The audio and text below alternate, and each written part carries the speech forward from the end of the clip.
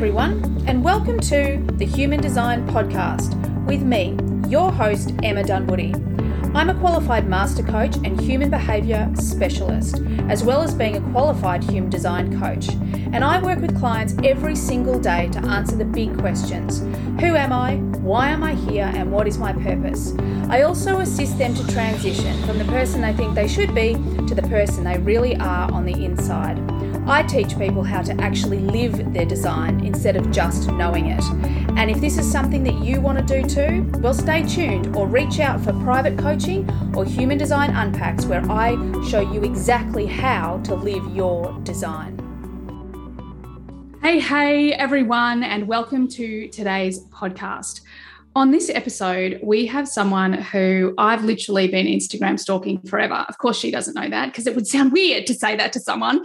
And finally had an energy session with her the other week, and it was amazing. It was really powerful, and good old line 3 over here. It was the results, the conversations, or what she shared afterwards. And I was like, wow, that was really powerful.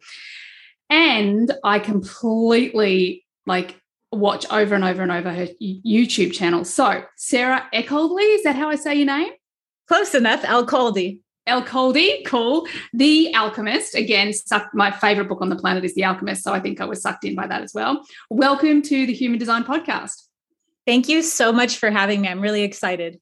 Yeah, me too. At this point in time, for my listeners, they'll know what I'm talking about, but you may not know what I'm talking about. But we've just done a lap of Australia. I think I might have shared that with you in our caravan, and we've just moved into our new house. And yesterday, I reinstated a thing that is called the Focused Life Force, the FLFE. And basically what this does is it changes the energetic consciousness of a building, of a place or whatever.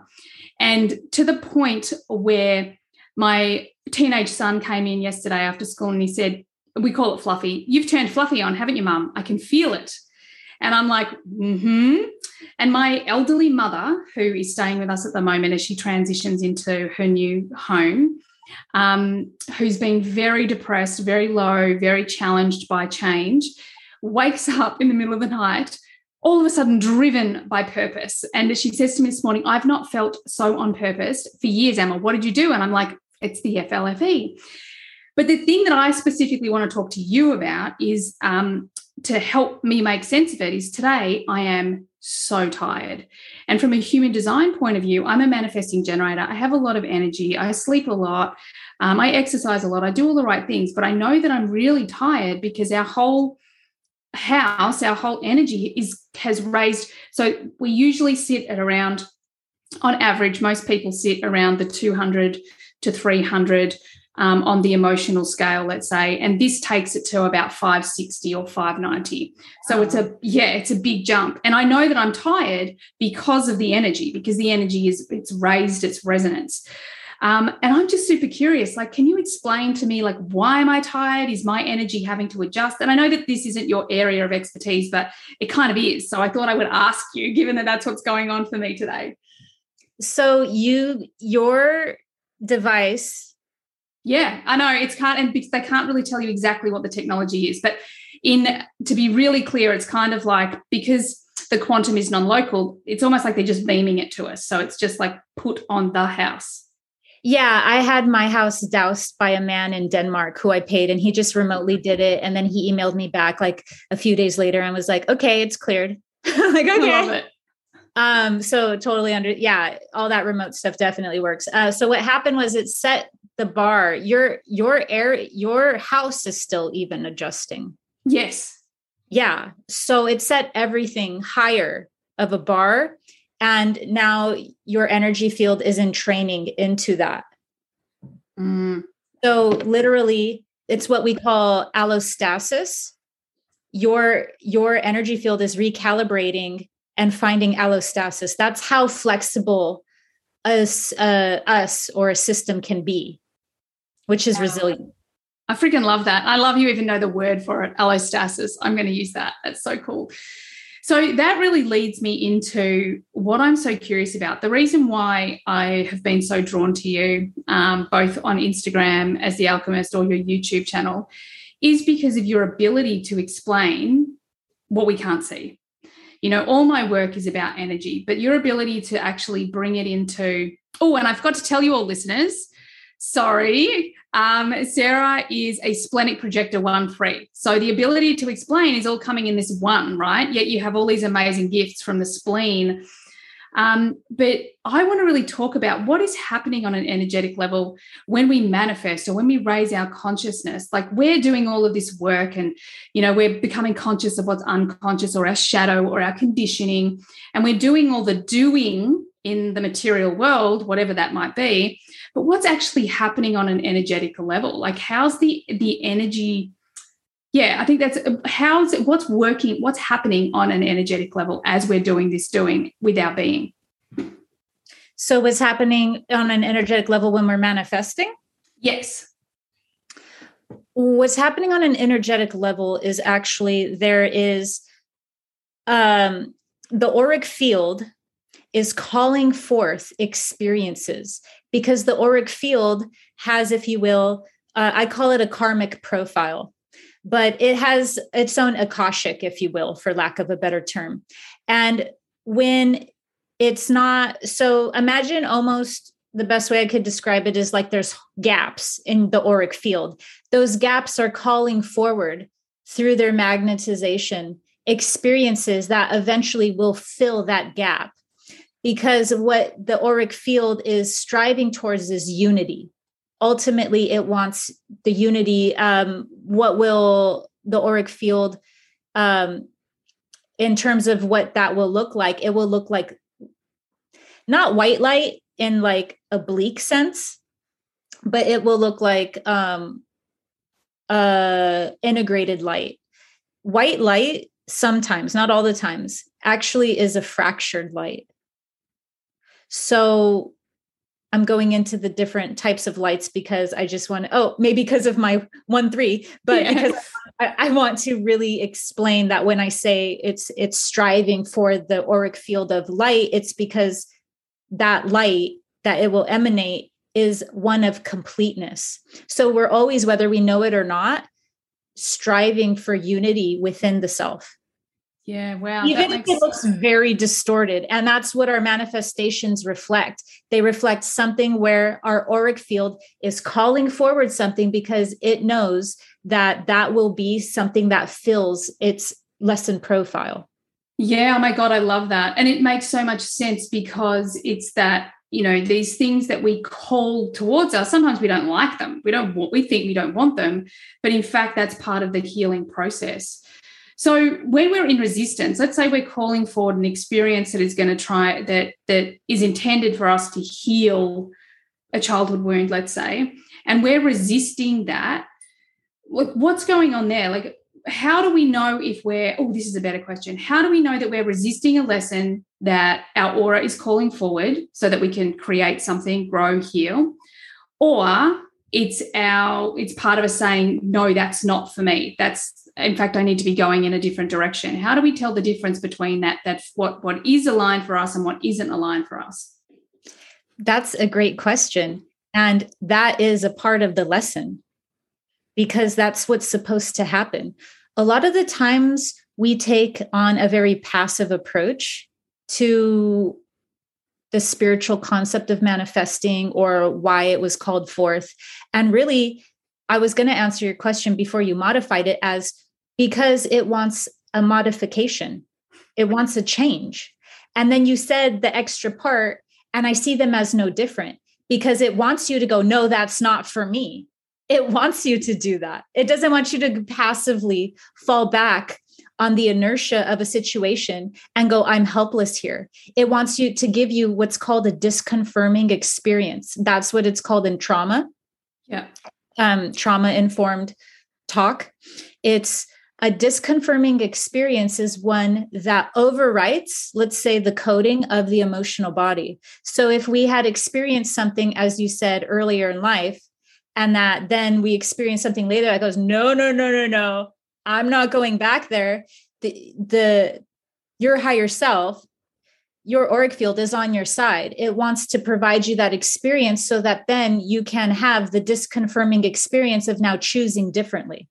Not saying that earlier in life, it was a choice in the first place, more so to act in a way that was not acted on before, to get essentially fulfillment in that situation. And that's also, so they're one and the same, because you become a different person. You shift through the changes you go through. So if you become a person now who's like, I'm going to screen what's allowed into my reality, the universe isn't telling you not to. Yeah. Yeah. Oh my God. I love that. And I think that is so often our case. Like, I mean, I've been on a massive healing journey. I've also just realized that I wanted to ask you all about your backstory too. And I've just jumped straight in. But a lot of my backstory was depression, panic disorder, like all of these things that actually, in fact, as long as I resisted them, like you were saying, and tried not to go into them, the worse they got. And then the moment that I lent into it, they became this catalyst of the being I am today, how I serve in the world. So I really resonate with what you're saying, and I can, put it into the practical how I've experienced it. But what I would love to talk about, because I jumped ahead and would like to go back, because I want to talk about your gifts, because I've worked with lots of energy healers and, remote energy healers, but so often it's like their magic just works. It's like it just works. But I would love to know about you, because you have the ability to actually explain so much about the energy, the different realms. Like, I would love to, even if we have time for it, really understand, like, people talk about the third dimension and the fifth dimension, but you get it at a really deep level. So I would love, like, that simplified, like, how do we know what these levels are? And before we get to that, can you talk a little bit of how you became so educated and experienced on all of these energetic consciousness, everything? Trauma. Like us all. I had always, I always came in with, I guess you could say, I was a wise or an old soul. So it was more like catching up to that. How it expressed itself with no context earlier in life was as existentialism, nihilism, existential dread, things of that nature. And then later on, it had finally a proper context for it with spirituality and with just a lot of the awakening process. And so from there, what I had, I think first I should mention I'm claircognizant. Mm-hmm. So the claircognizancy is something that helps definitely as an energy healer when I'm receiving information specifically, and everyone's different. When they're in session, they might have stronger avoidance. They might have stronger sentience. For me, a lot of the time, and this is also why I am so good at being able to relate the higher dimensions to the third dimension, is because I'm being given a concept, and then it becomes this game of charades almost, where I'm just describing what I'm given. And when I just don't think about it, it comes out great. If I sit there and go, why did that pop into my head? That's so weird. I'm just going to not do that and go think harder. That's you're blocking the flow. Yeah. I'm like, okay, this is something somebody needed to hear, and in this way. And that's what actually, when I'm writing the script for my YouTube videos, I'm already tapped into the feedback loop of my audience. So that's why I get so much recognition for explaining things so well from my audience. It's because I'm literally already tuning into how they will best understand this. Yeah, I love that. And for the human design junkies out there, Sarah has an undefined head and a defined ajna. So again, this makes a lot of sense, because in human design speak, like, you're wide open for source to bring in or to access anyone else's questioning, inspiration, creation, that sort of energy. But then you have this consistent and reliable process through the mind that can structure it all. And then, because you have a channel from the ajna to the throat, you have this ability to turn it into something that's detailed and easily received by others. So that makes so much sense with your chart as well. I think that's really beautiful. I love that. As soon as I found out I was a projector, like over a decade ago, I was like, you know what? That makes so much sense because I'm resentful as heck. Like I'm so bitter. I'm so, like once I understood the strategy, I'm like, okay, I get it. Because it's not like it came into my life and then I started reflecting it. It just made sense. And it actually made me less bitter, knowing that there was a strategy and a context all along that I just didn't know about.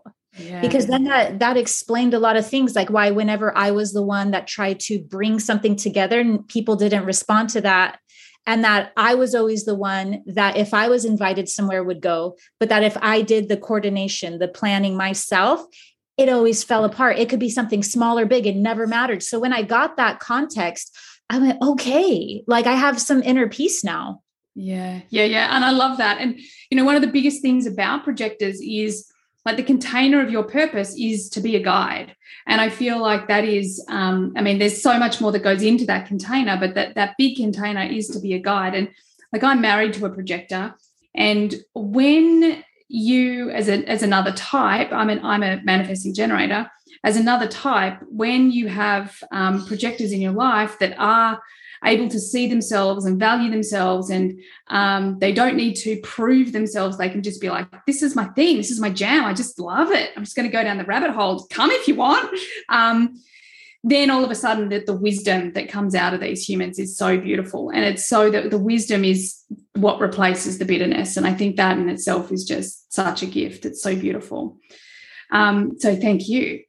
So tell me. Thank you for recognizing me. Oh my goodness. And can I actually tell you a funny story? So my husband, projector. So if I've got certain projectors in my life, let's be honest, all the projectors in my life, if they recommend something to me, like in the past, I'd be like, dude, what do you know? But now I'm like, yep, okay, I'm listening.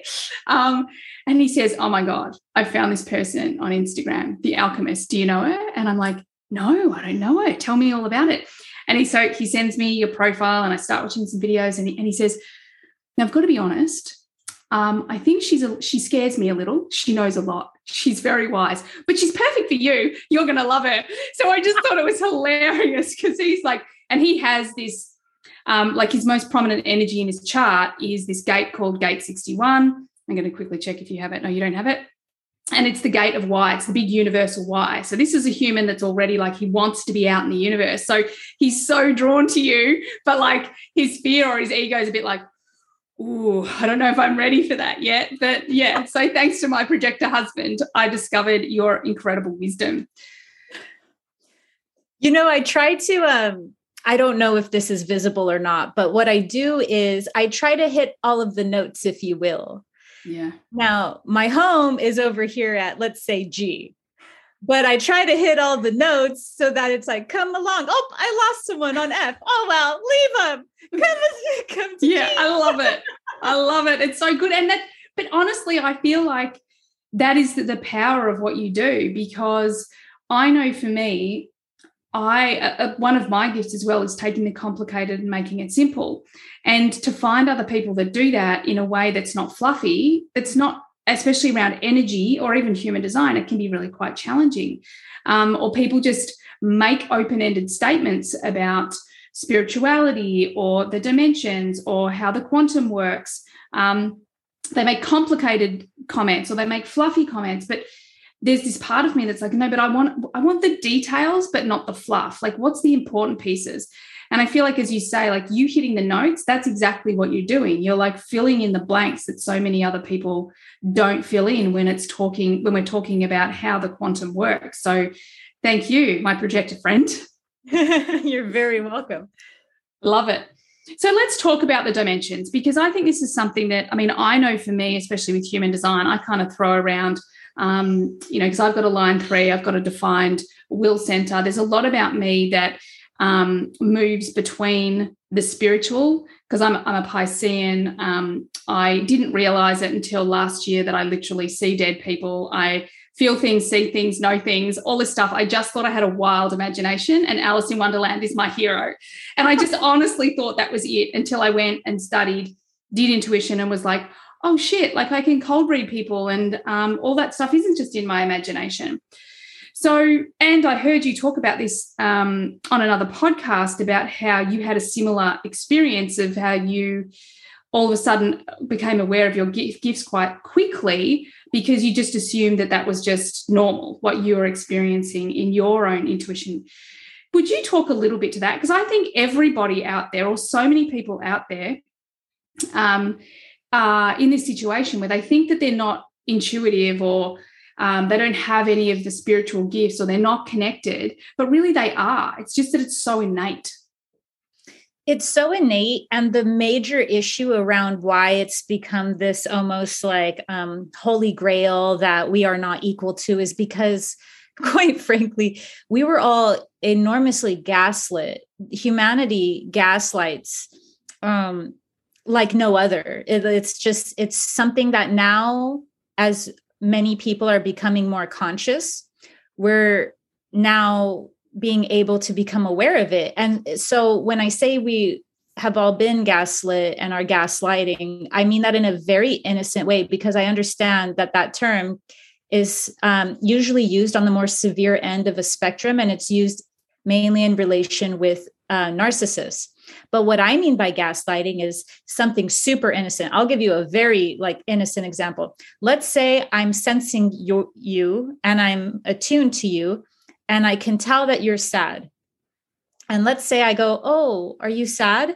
And because of all of the complications in the world, we can't be ourselves. So for one reason or another, let's say you were to tell me, no, I'm not. Now I have questioned my abilities, my fundamental sensations, my ability to read reality.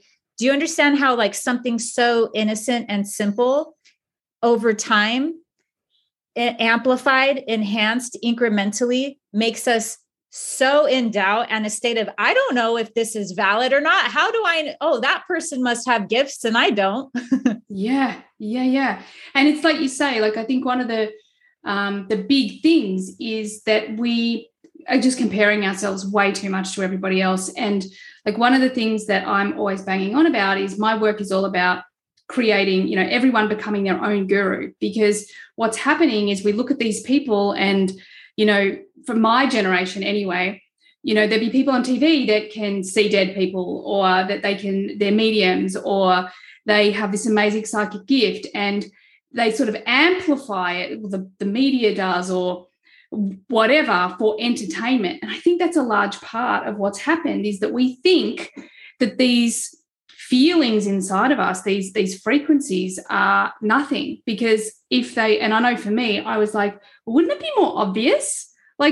Wouldn't I know if I had these gifts? And it literally wasn't until a woman who's a friend of mine now, who was the intuitive I was training with, she literally just gave me a person's name and I could tell you everything about this person. I saw her face and she was like, well, how else would you do that? And I'm like, I don't know, lucky guess.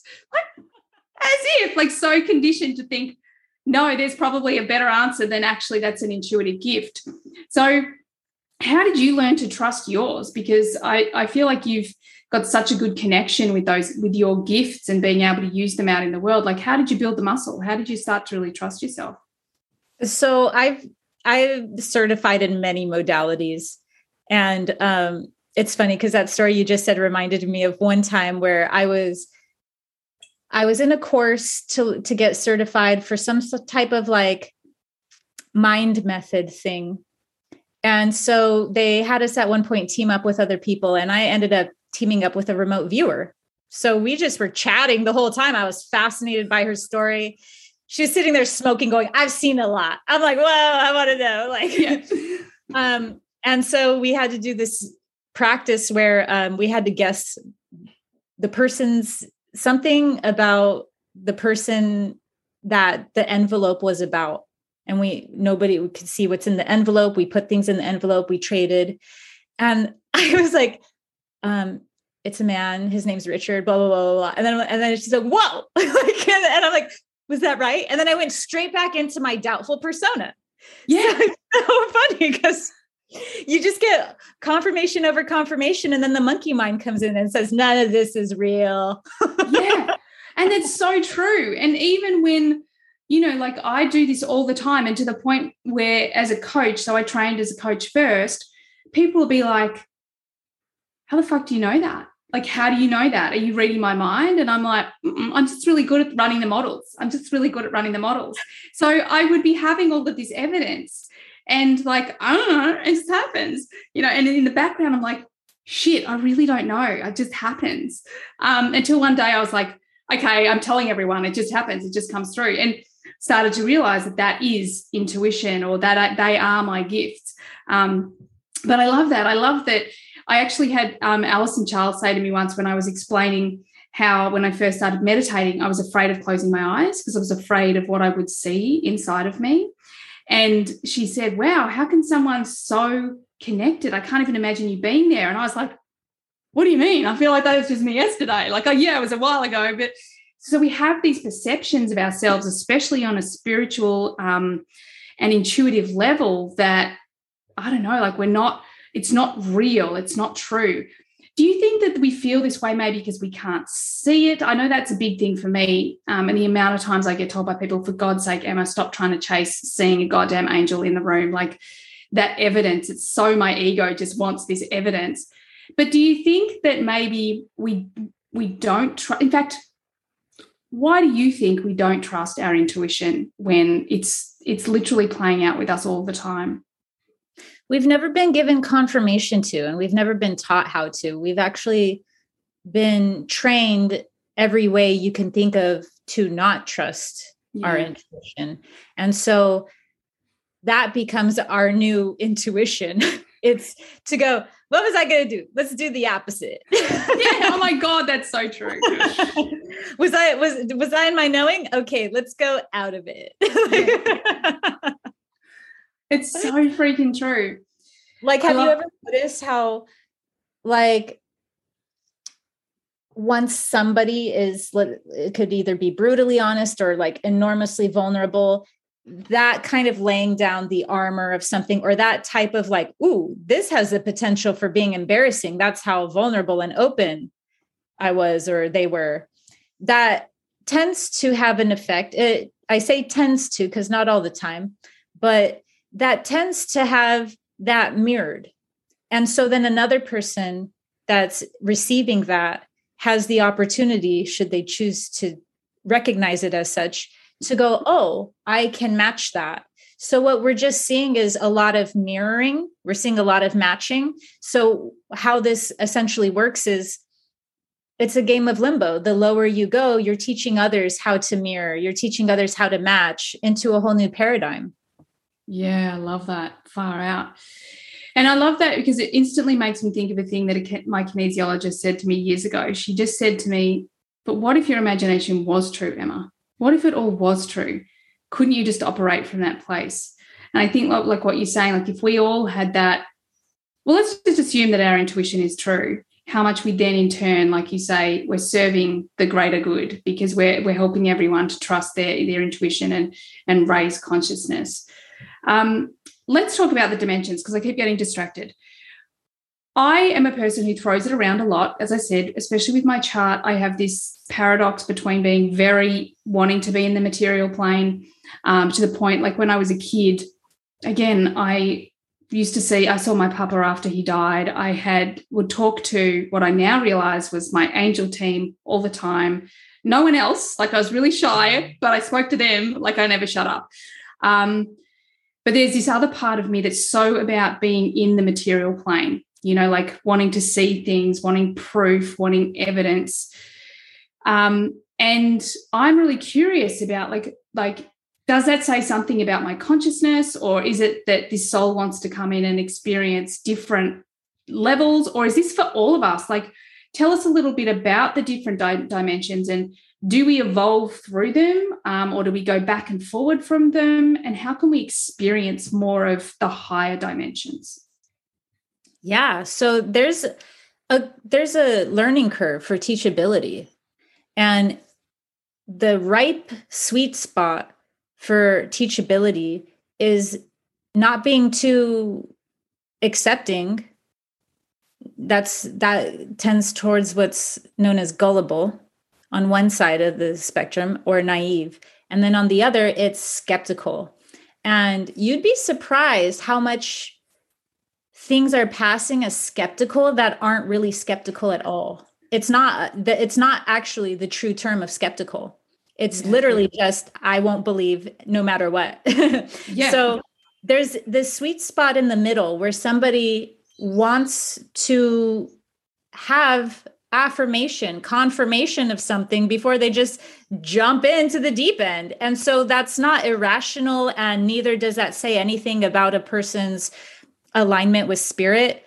That's actually a very wise and discerning place to be. And that shows that there's teachability there. That shows that there's ripeness in the consciousness, and that they can handle, they have the adultness to be able to handle knowledge or learning.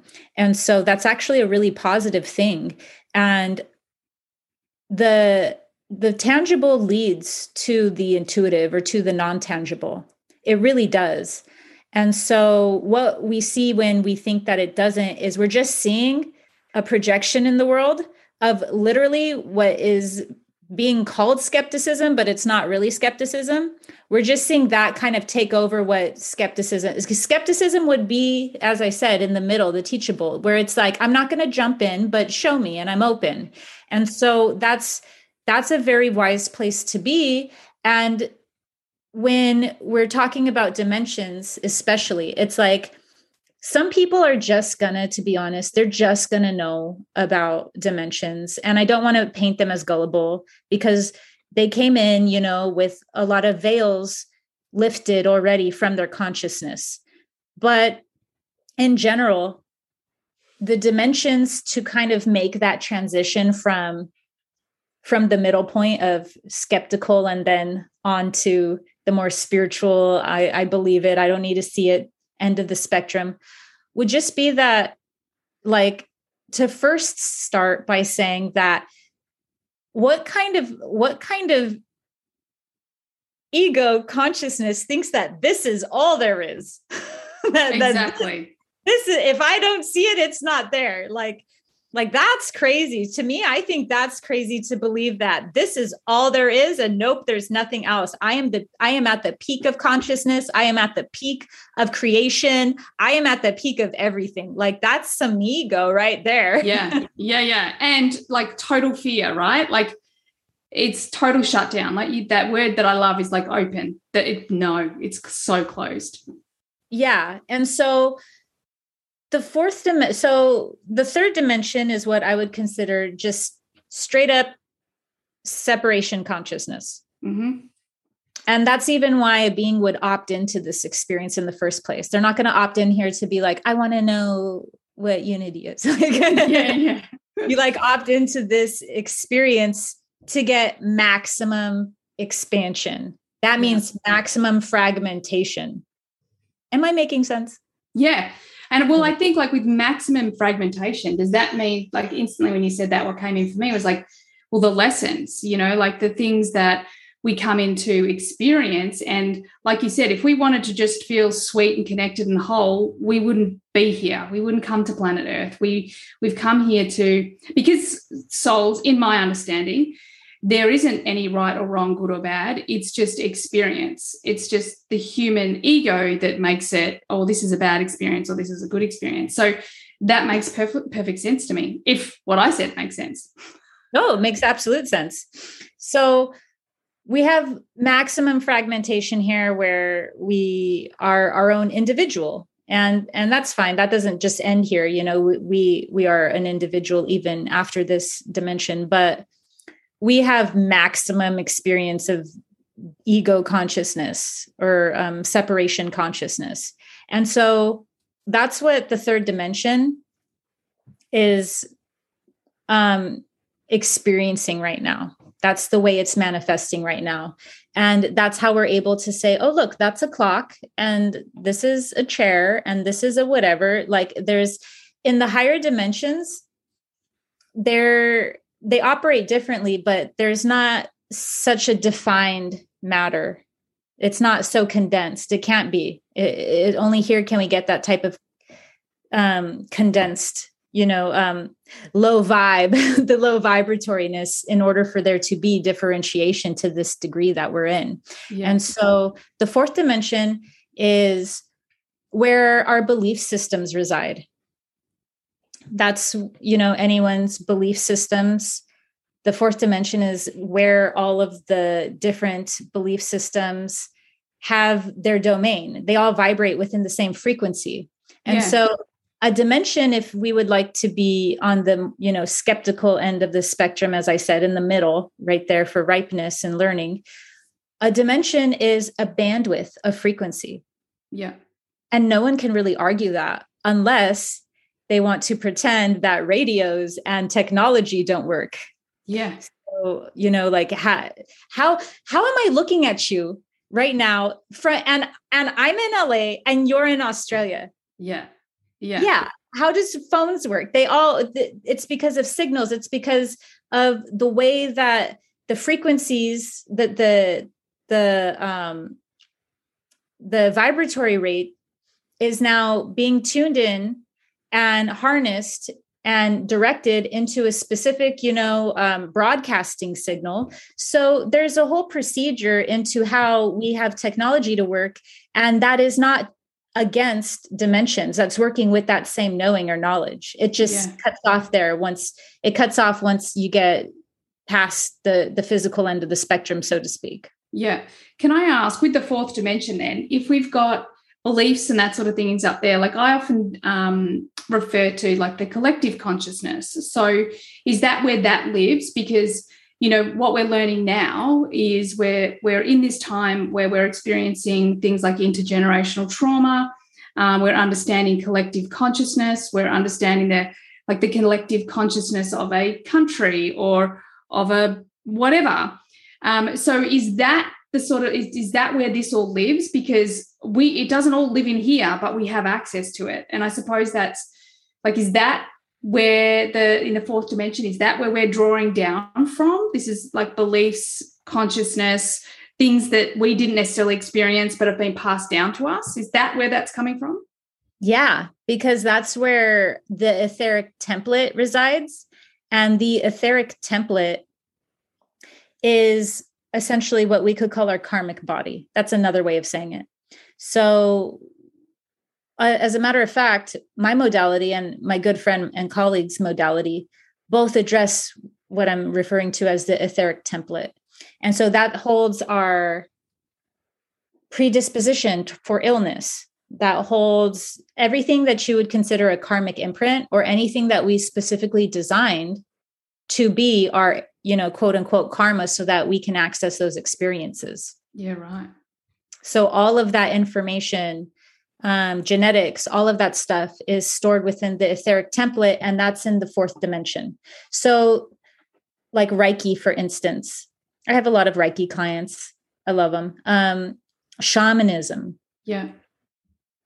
I can't think of any other ones, but those are the two biggest examples of modalities that are utilizing and in or pulling from the fourth dimension. They're working in the fourth dimension. I love that. Yeah. And is that the Akashic records? Is that what we're talking about as well? Or is that something different? Yeah. The Akashic records is in the fourth dimension. Yeah. Wow. I love it.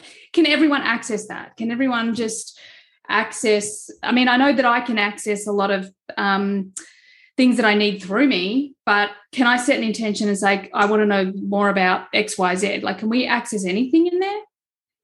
Yeah, with training. I don't know if this is a part of my profile or not, but I'm going to say with discipline. I love it. I love it. Yeah. Yeah. It totally is. It's there for everyone, it's there for anyone to tap into. My modality deals mainly, that's what I love actually about this modality that I've put together. That's a mosaic of a lot of different modalities that I've learned. It touches on so many different dimensions. Yeah. So, the higher self might need to go to the etheric template to help with the issue, but then it might need to do something on, a different level, and then this and that. So it really, all of the resources are used as this beautiful, this symphony to help one another. So, yeah. I love that. So tell me, the fifth dimension. What's the fifth dimension? We talk a lot about it in the spiritual realm, but I would love to just hear your explanation. Simplify it for me, please. Absolutely. So the fifth dimension is where there's no more duality, because even in the fourth dimension, the fourth dimension is a reflection of the third dimension, or we're a reflection of the fourth dimension. So the fifth dimension is where we're not a reflection.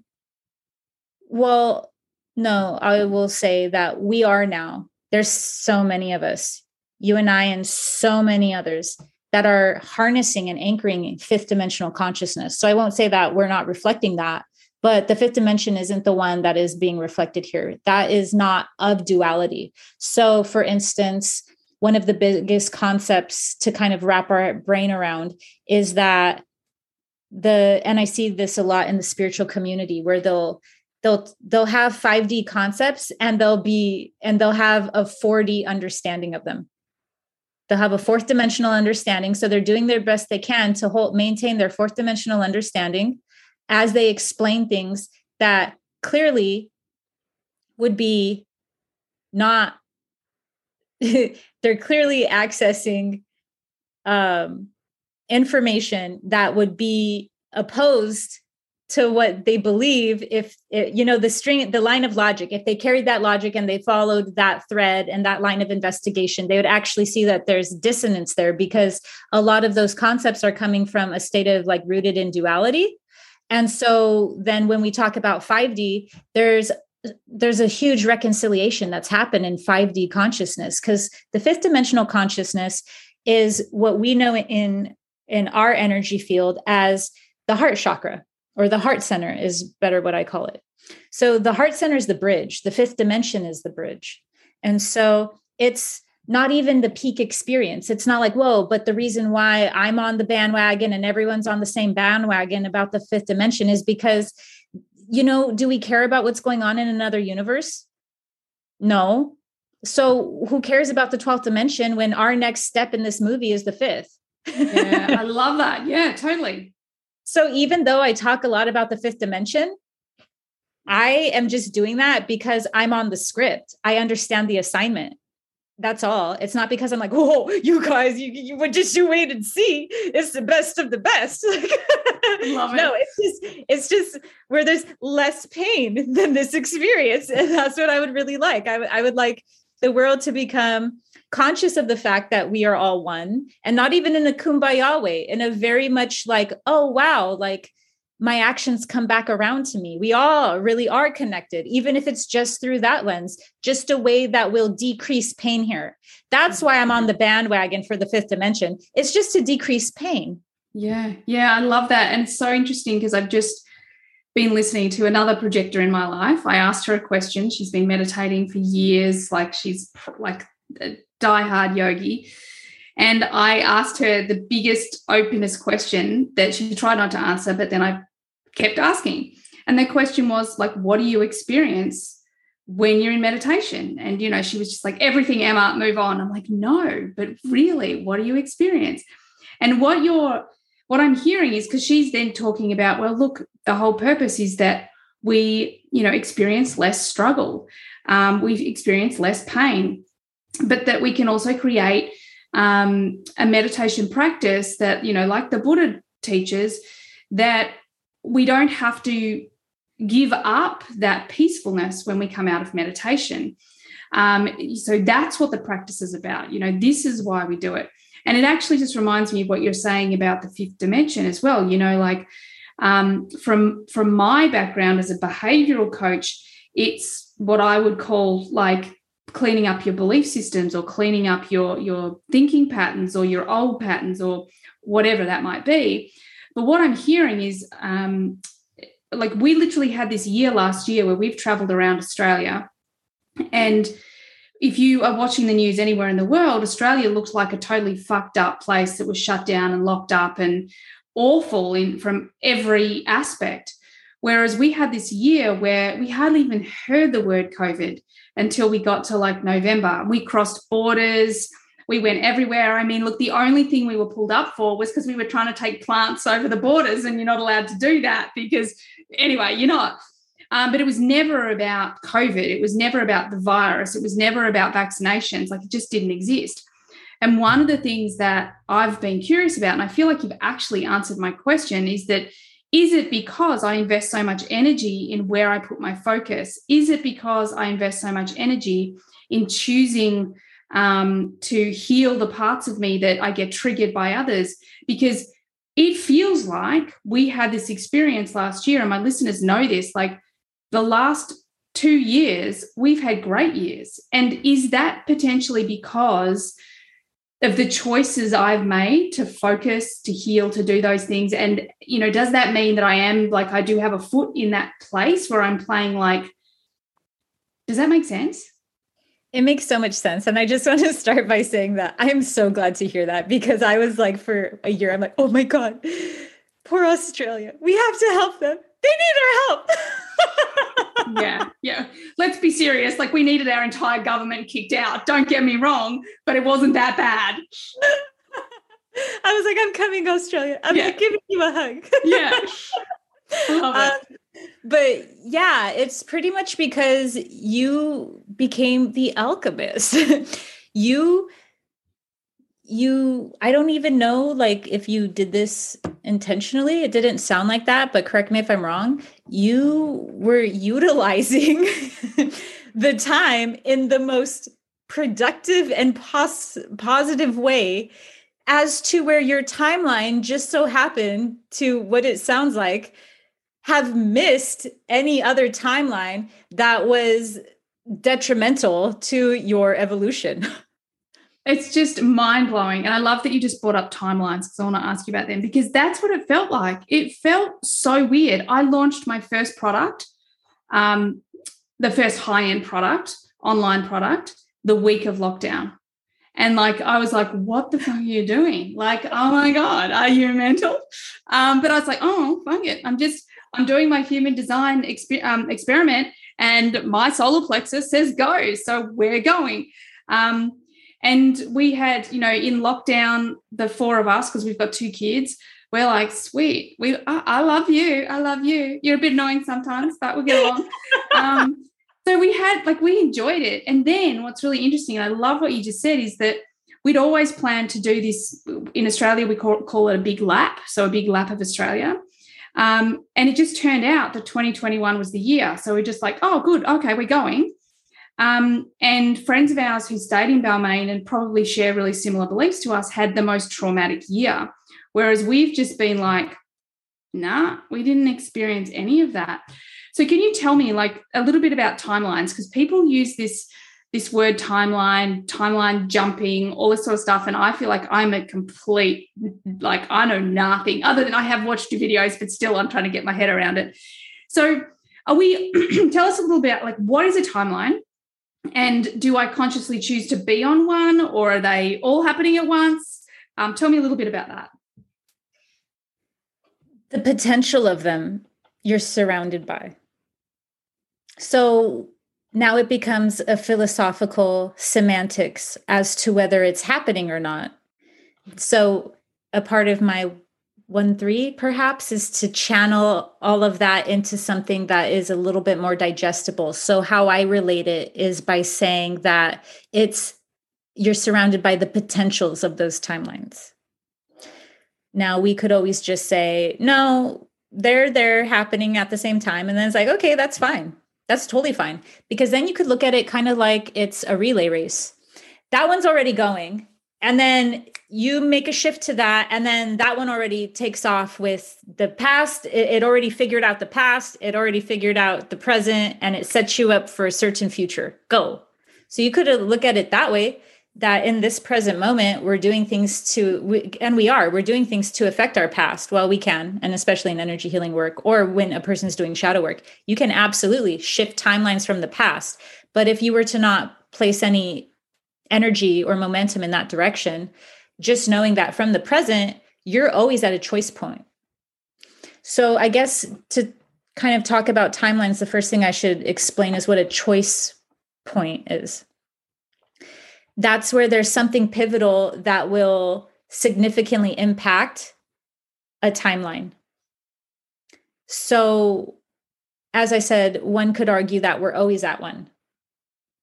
But that specific term of a choice point happens when we're at a pivot. We're at a very pivotal time where we can make a huge shift.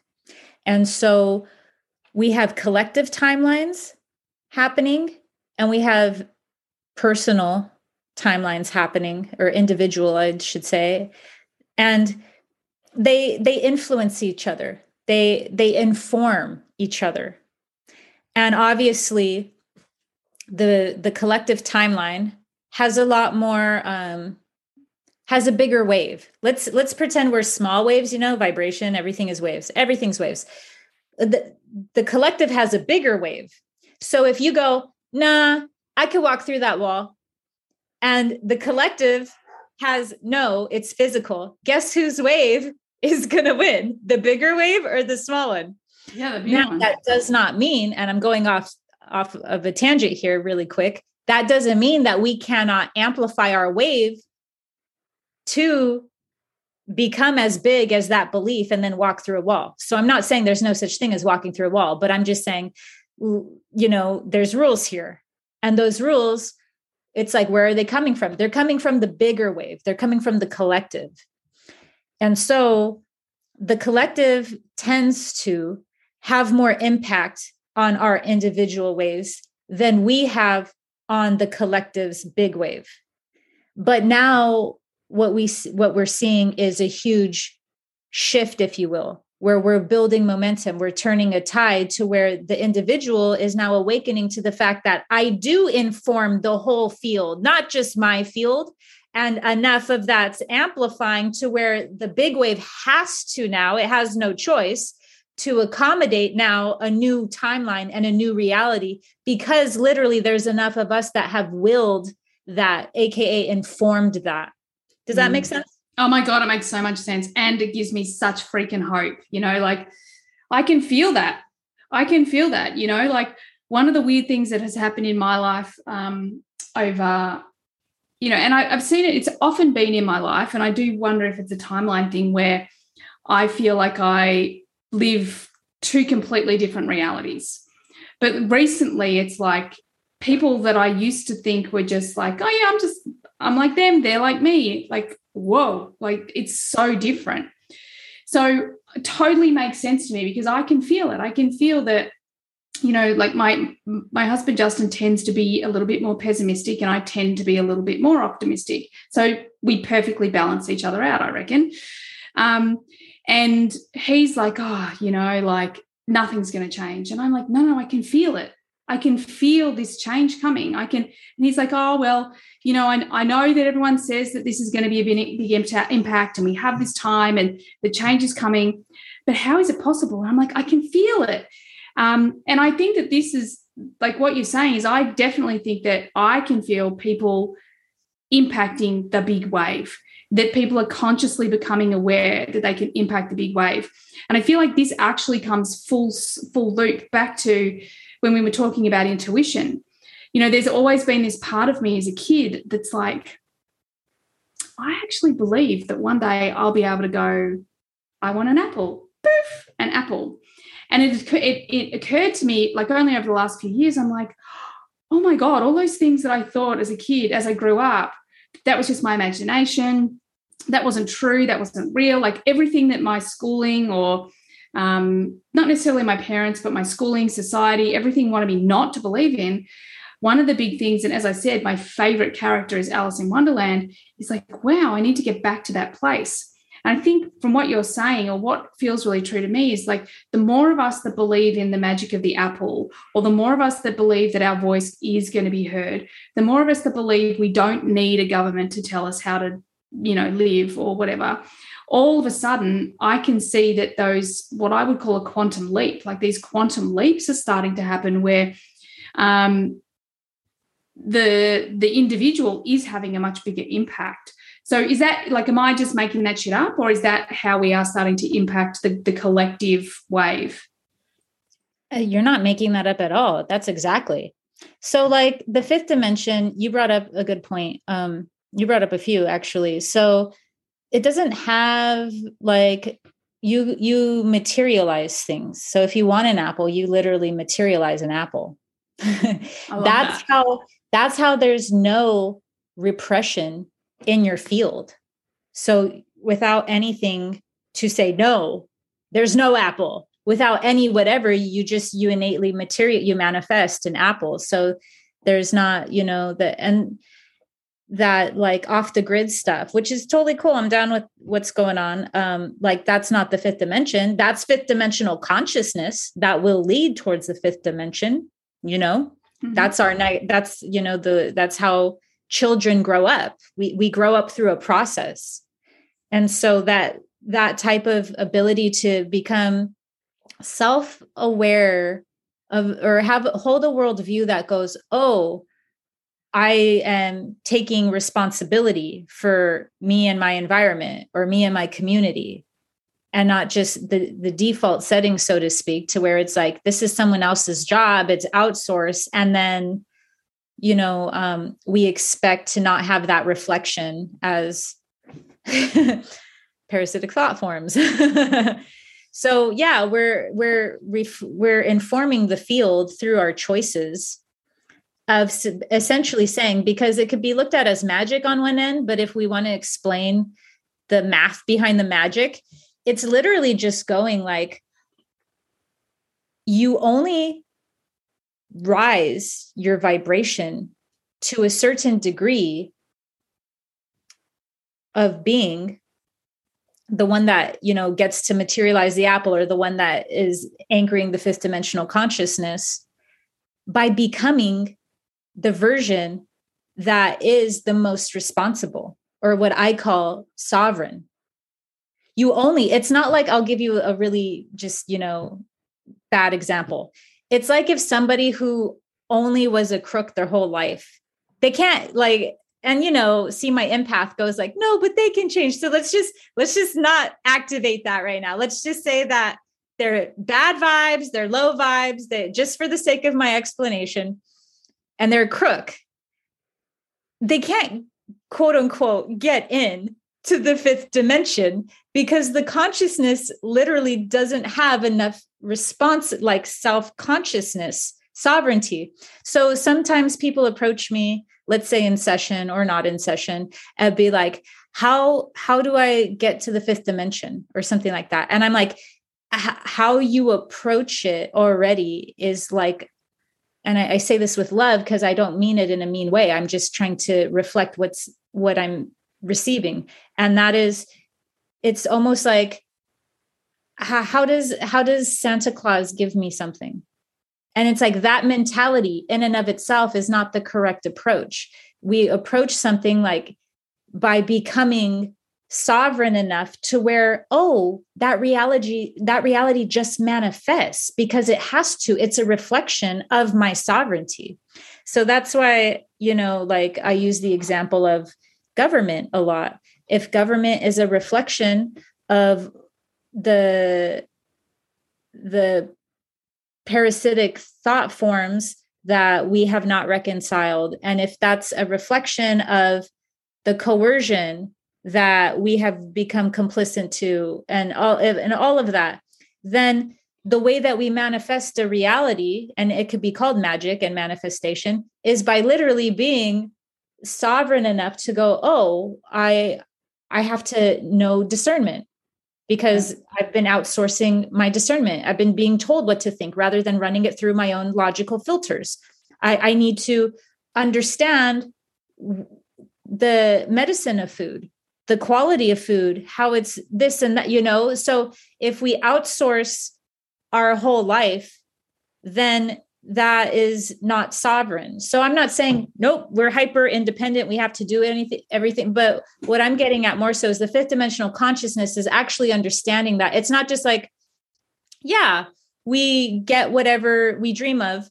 More so it's we become the vibrational match to then have that reality reflected of what's not repressed within us because of the action steps we've taken to grow up, kind of like from a child to an adult.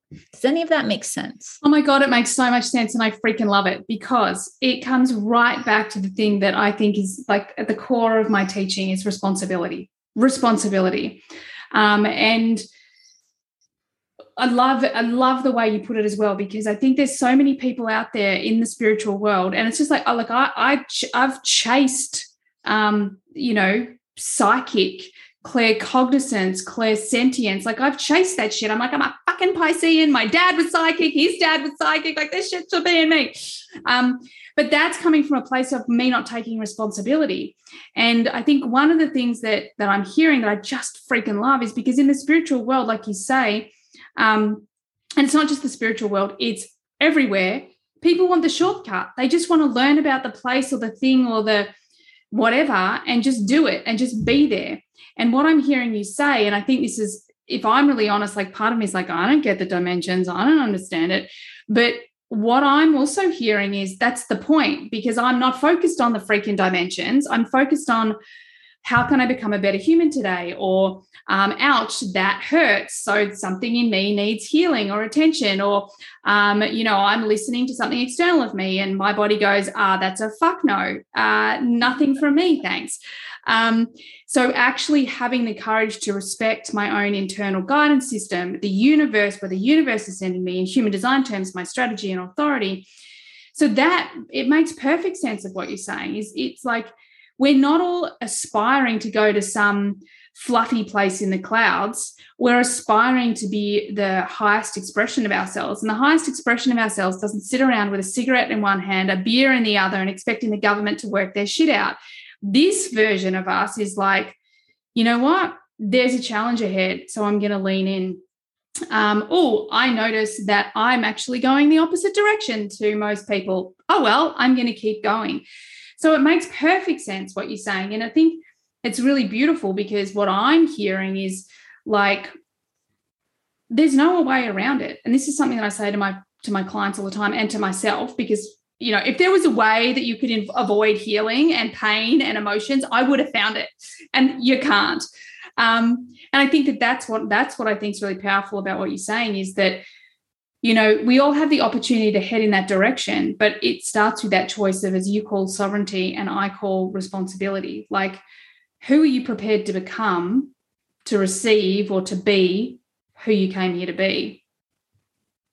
Absolutely. Yeah. And then that's also, going like, okay, who I see your gifts, you see my gifts, we see each other's gifts, so that there's not this, like, I have to do everything, I have whatever, but that there's cooperation and consciousness of recognition of each other's talents and abilities. And so being really in harmony. And so I consider harmony also resilience. Yeah. Yeah. And I think so strong. Like, I could go off on harmony alone, because harmony isn't just like, yay, we get along. Actually in kinesiology, in energy healing, in a lot of different modalities, you're intentionally trying to harmonize the client's energy field with something. And it's not because, harmony is good. It's because literally when you create harmony, you create resilience. The whole system becomes more flexible and stronger, and allostasis, as I was saying. So yeah, it's actually about, that's what true harmony is. It's there can't be harmony. There can only be discord or dissonance with unconsciousness. And so consciousness creates naturally harmony as well as other things. And so, yeah, there is this like mystical aspect of it, where it's like, so these are the fruits. And so I guess a lot of the time, even I could be focused more on like, look, these are the fruits, but like the math of the fruits is you grow through what you go through, or you have to have a breakthrough. You have to have a breakdown, have a breakthrough. So we're literally in the fire that is, forging us. We're being sculpted, if you will. Yeah. Yeah, my goodness. And I reckon I've been burnt a few times, just quietly, just saying. But a good old line 3 over here, I'll always be okay. I'll always be resilient. I love that. It's really cool what you say about harmony as well. In my design, one of my biggest themes is peace and harmony, peace, harmony, and equality. And just listening to you speak, I think that's one of the other things that I think is so powerful. I have this vision that in human design, we actually talk about the new paradigm that we're moving towards. We're in the transitional stage at the moment. 2027 is when it kicks off. We're going from a time that was really, which is in alignment with so many other things. I got 2025. So I like that we're on this, we're literally we're on the same timeline. I love this. Oh my God. So we're coming from this tribal time where we fall into line, we forego ourselves for the sake of the tribe structure. Like we've had great wins, like we've grown as a race, but we're now in it, it's all falling down.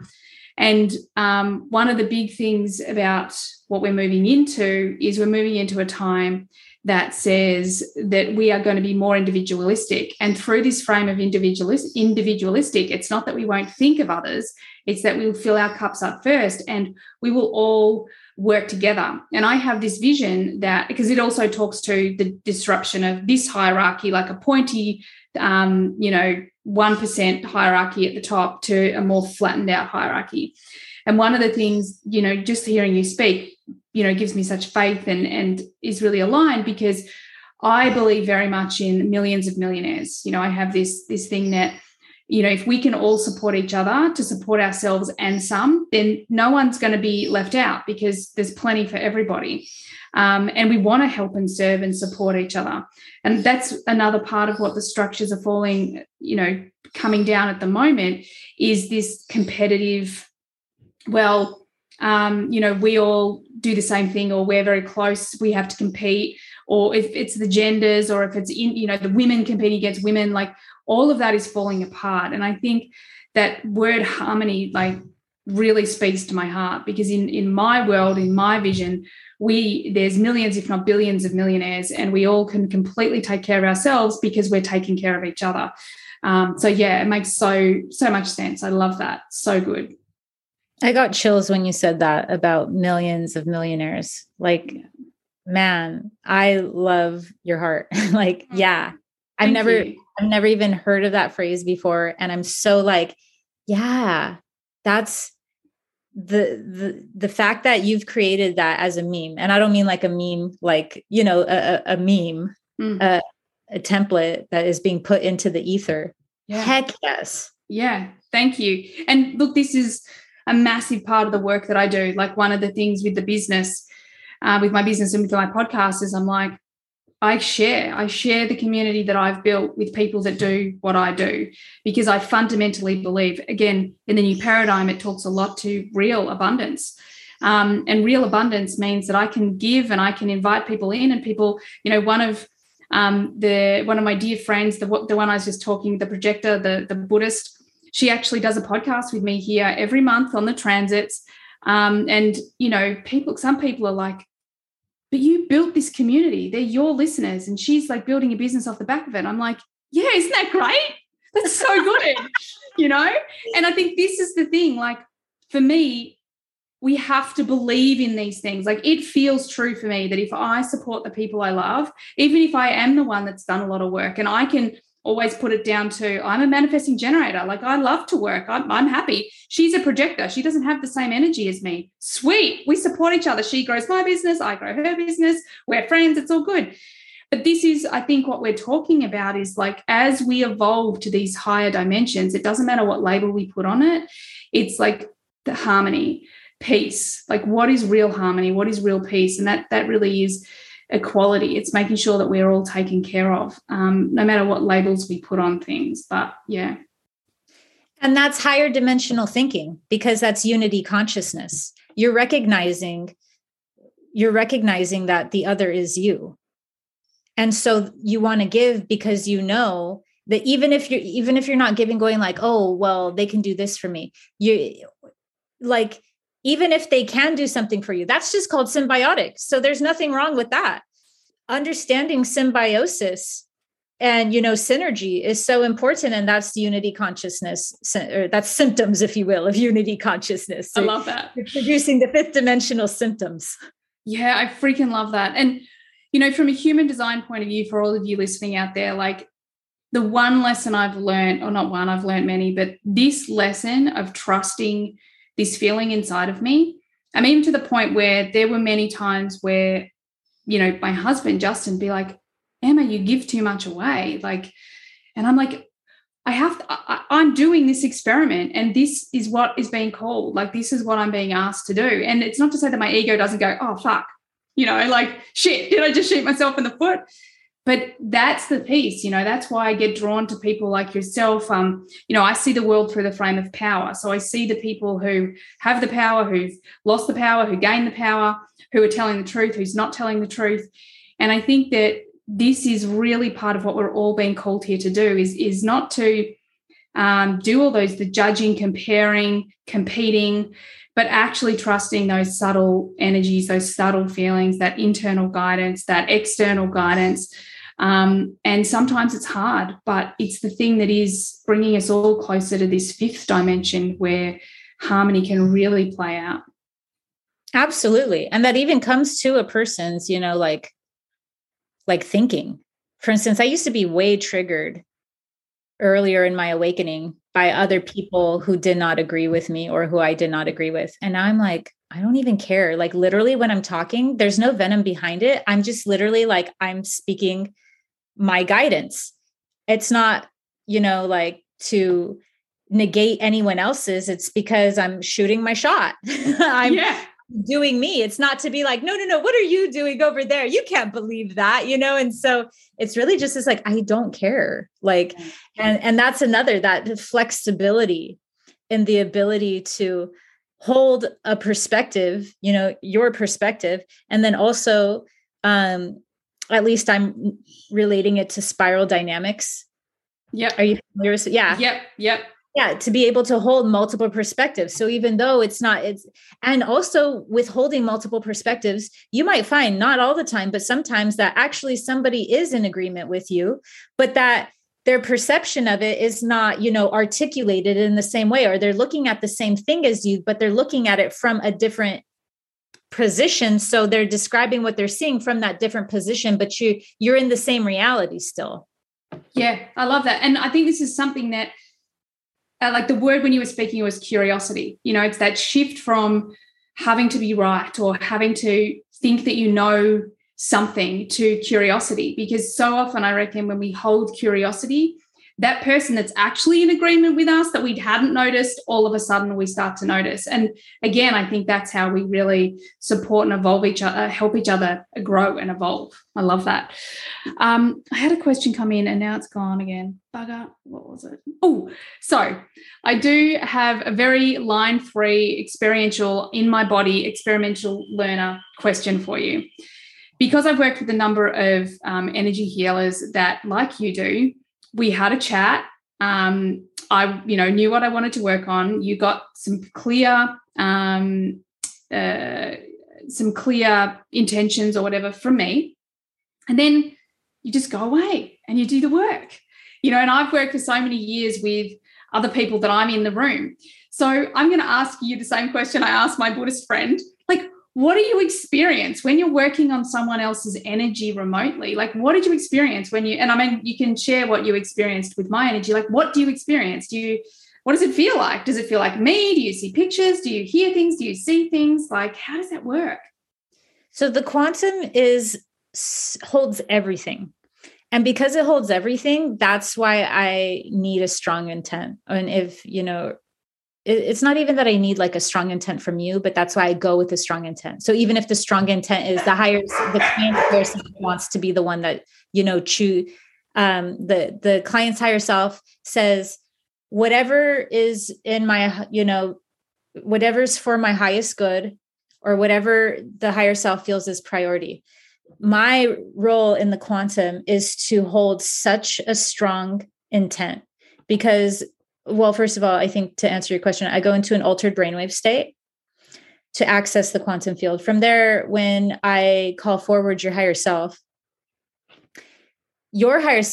for instance, I don't remember how it appeared to me, but I remember through the knowing how it felt, and how it felt. There's like energetic signatures, I guess you could call it, And so a person's higher self kind of has like their own vibe. That's what I'm going to call it. But really a more proper term would be energetic signature. And even, this could just be my like open crown, is it? Or open? Yeah. Open head. Yep. Yeah, this could be my open head, but I tell my clients when they ask, when they go like, what did my higher self look like? Or what were they like or whatever? I always say, this is how they presented themselves to me, because I don't ever want to be like, oh, they were green. Yep. And that's it. They're always green. Your higher self just flies around being green all the time. So I always go, this is how they presented themselves to me in this moment. So that meant that this is what they wanted me to know about them. Yeah. I love that. Yeah. And so for you, you had a very the word that comes to mind is vitality. There was a lot of vitality. Like it wasn't like stoic or like, it wasn't like mysticism. It was this like intuitive. So it had that branch going really strong. So it had the wisdom going, but it was coupled with a lot of like power that's so secure that it didn't need it to be like shown as like, I'm power. It was shown as more like your power was so integrated. It showed itself as vitality. Oh, I love that. I love that. Yeah. And it just, for me, I reckon it's when you're speaking, it's like, oh, there's that childlike enthusiasm. Like that's what it is for me. I reckon it's just, really? Tell me more. What else? Yeah. Yeah. Yeah. Okay. I like that. Totally. I love that. So then you just literally, like we would in a meditation or a guided meditation or whatever, you just have that conversation and then you do the healing. You're guided to do whatever you need to do, and that's it. Yeah. So the conversation goes, I can't believe it. If you were to tell me like 30 years ago, like, let's see what Sarah's doing 30 years from now. Well, yeah. So the conversation goes on in my head. I'm talking to the higher self in my head. I don't like actually say it, but I am telepathing that this is the intention of the session. And then from there, because the quantum holds everything, it's only produced as pure potential until there is the question or the intent. And then from there, that's when your higher self materializes the quantum into particles. Particles is this kind of like something from nothing. Yeah. So in a quantum field where it can hold literally everything, it's like, what do you want me to produce? And that's what intent does. Intent is the thing that says, this is how to particle. This is how to materialize. And so the intention of the session is what I'm seeing only, unless a client asks a question, because then I could go ask the higher self that question and then that can materialize. But it's everything is surrounding specifically the intention of that session. So if something's being cleared, if something is being shown to me about a past life, if all of that is what your higher self perceives as related specifically to that intention. Oh my God, I love it. I so love it. It's so good. It fascinates me. It just absolutely fascinates me. And from our session, it was really funny because I think I'd signed up and done everything and set my intention. And then on the day, it was something completely different. And in between signing up and on the day, I decided something else different. Like, this is living in the world of an MG, emotional authority, like very inconsistent human over here. And all these intentions that I had wanted to focus on before it had become, let's be honest, about my mother, you actually had all of them, you covered off, and I'd never mentioned them to you. So I thought, like, wow, even though I believe so strongly in energetic work, I do love, and my mind does love it when, we never had the conversation about the in the middle intentions, but all of them came out as well. So I thought that was really cool. Oh my goodness, Sarah, I could talk to you forever and ever and ever. I appreciate that we've been all over the place because I kept following the white rabbit down different holes, but it's been so beautiful talking to you. Thank you so much for joining me on the podcast. Now, I want people to find your YouTube and your Instagram, and if they want to work with you, so where can they find you? Absolutely. So my passion project is YouTube. That's where you can find me on. That's my baby. I'm giving all my love and attention to. So I don't have a customized URL yet. So you could just type in The Alchemist, and I've checked, I come up right away. So yeah. Yes, you do. Yeah. And then for Instagram, my handle is the.alchemist. You can find me on there. And for my energy healing website, that is alchemical.energyhealing.com. If you'd like to check out any of my articles or just keep up with me on my newsletter or any of that, you can find me at my website, thealchemist.community. I love it. Thank you so much. We're going to put all of that in the show notes as well for everyone.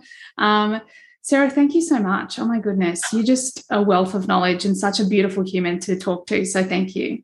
Oh, received and reflected. Thank you so much. And I'm just like vibing high. There were a few times that you really you gave me chills because of how much you're speaking from your heart. I can feel it. Oh, thank you. Thank you. And my ego says thank you just for the proof. Thank you.